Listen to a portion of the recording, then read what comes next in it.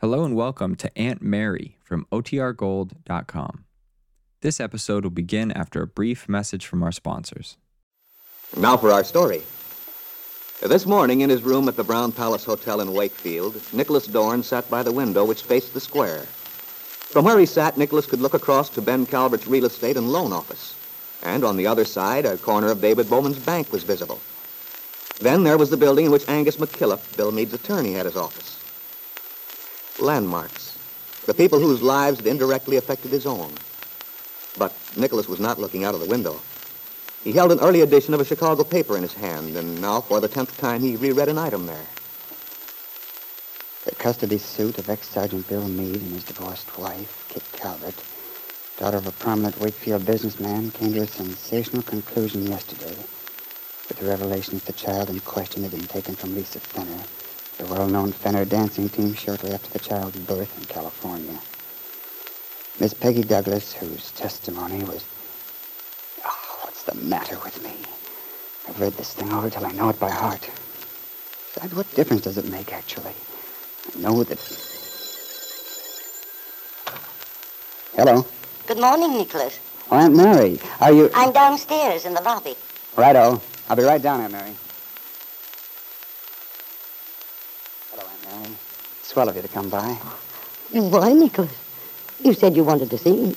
Yeah. You, seen the out-of-town papers yet? No, but I can imagine only too well what they're saying. Yes, they'd be bound to pick up an item like that. How's Peggy? All right, Nicholas. You didn't tell her you were coming to see me, did you? No. Good. You know, this trial, all the ramifications. If you tried to sell a story like that to a Hollywood producer, he'd say you were crazy, too far-fetched.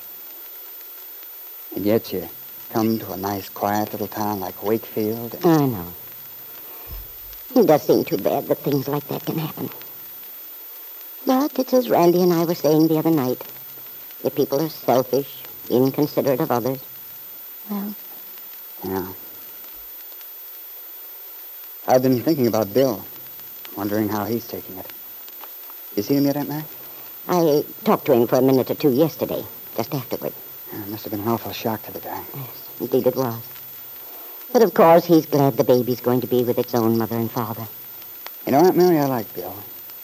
Got a lot of respect for him. Yes, I know you have, Nicholas. During these past months, I've admired both you and Bill, your attitude toward each other. Well, I'll admit there have been times these last few months when I wished he'd take a long trip or something, but... Well, I don't feel that way anymore. Now I sincerely wish him all the best. I'm sure you do. Somehow, I have a hunch things are going to look up for him from now on. I mean his personal life. Well, Nicholas, I don't know about that. It's hard to say what will happen. There's so many factors to be considered. I've been thinking about that, too. Thinking about Peggy. Oh, by the way, Nicholas, Peggy said something about having dinner with you tonight. She did? Weren't you expecting to? Well, you see, Aunt Mary, I won't be here. Oh? I'm leaving tonight. On a scram. Checking out. That's why I asked you to stop by. I wanted to explain. I see. Somehow, I think you know why. And I imagine you're not absolutely flabbergasted either. Well, Nicholas, I suppose in a way I saw this coming. Yes, I felt that you did. But I did want to explain how I feel just the same. I haven't forgotten the talk we had months ago when Peggy and I... Well, when it first began to dawn on me that I was in love with her. You tried to warn me then, Aunt Mary. You suggested that I might be getting beyond my depth, but... know-it-all doing, I went plunging right ahead. Now I realize what a mistake it was. So that's why I decided to go back to Hollywood. You haven't mentioned this to Peggy? No. No, I haven't. She's tried so hard to be loyal to her promise to me. I'm not going to let her do it. Now that Bill's free. But, Nicholas, the most important thing is you and Peggy. How you two feel toward each other. I agree with you. And I believe I understand how Peggy feels. How she's felt all along. This baby, When Peggy thought it was Bill's child, it had a tremendous effect on Peggy psychologically. I know that otherwise she never would have considered marrying me. It wasn't just the fact that the child was Kit's, or rather that we all thought it was. No, but... Look, the way I dope it out, Peggy was thinking ahead. Thinking of all the possible pitfalls which she and Bill might have fallen into if they'd married. Whether the child had been awarded to Bill or to Kit. All of them in one little town. The Calverts influencing the child. You know what they'd do, teach him to resent Peggy. She told me once she felt that might eventually be responsible for a rift between Bill and his son. It's true that Peggy would have been in a very difficult position. And Kit has always tried to... Yeah, I know Kit. Can't say I blame Peggy for wanting to avoid any connection with her. I'm a little afraid of her myself. Any event, Aunt Mary, that's the way I see it. The background, I mean. Now, the whole picture's changed. The baby isn't an issue. Bill's free.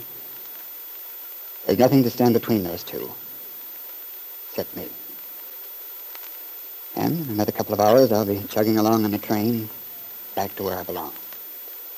Well, Nicholas, as to where you belong, that's something we must all decide for ourselves. But it seems to me you fit into our lives here very easily. I've always heard Perhaps under different circumstances I might have stayed. But I'm not the stuff of which martyrs are made, Aunt Mary. I'm leaving partly for selfish reasons, you see. Selfish reasons? Yes. I haven't the slightest desire to suffer in this world any more than necessary. If Peggy and I went ahead with our wedding plans now, I'm very much afraid we'd both be unhappy. She'd be trying not to show it, of course. And I'd be trying not to show that I knew she was unhappy. And it would be another vicious circle. And that's no good. No, certainly isn't. This way, I'll do a quick disappearing act. She and Bill will make fine music together, and that will be that. Perhaps, Nicholas. One can't be absolutely sure where human emotions are concerned.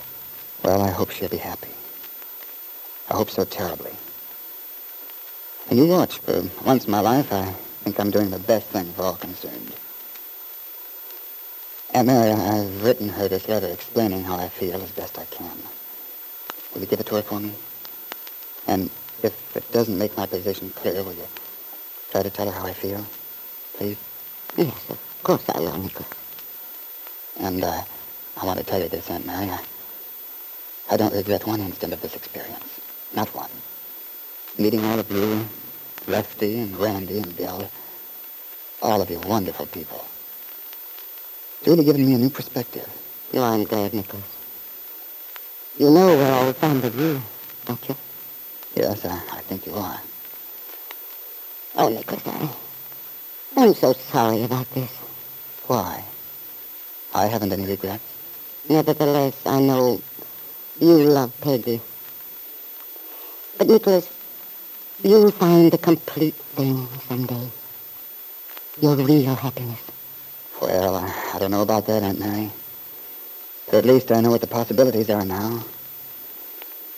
When I came here, I had a lot of half-baked, cynical ideas about love. I was afraid of it. And the joke was, I didn't even know what the word meant.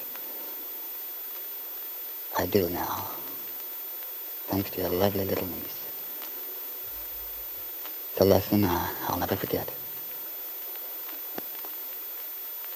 And so Nicholas Dorn had made his decision. But I wonder if Bill and Peggy, shattered as they both are by the experiences they have gone through in recent months, will be able to find their way back to the carefree, joyous relationship they once had.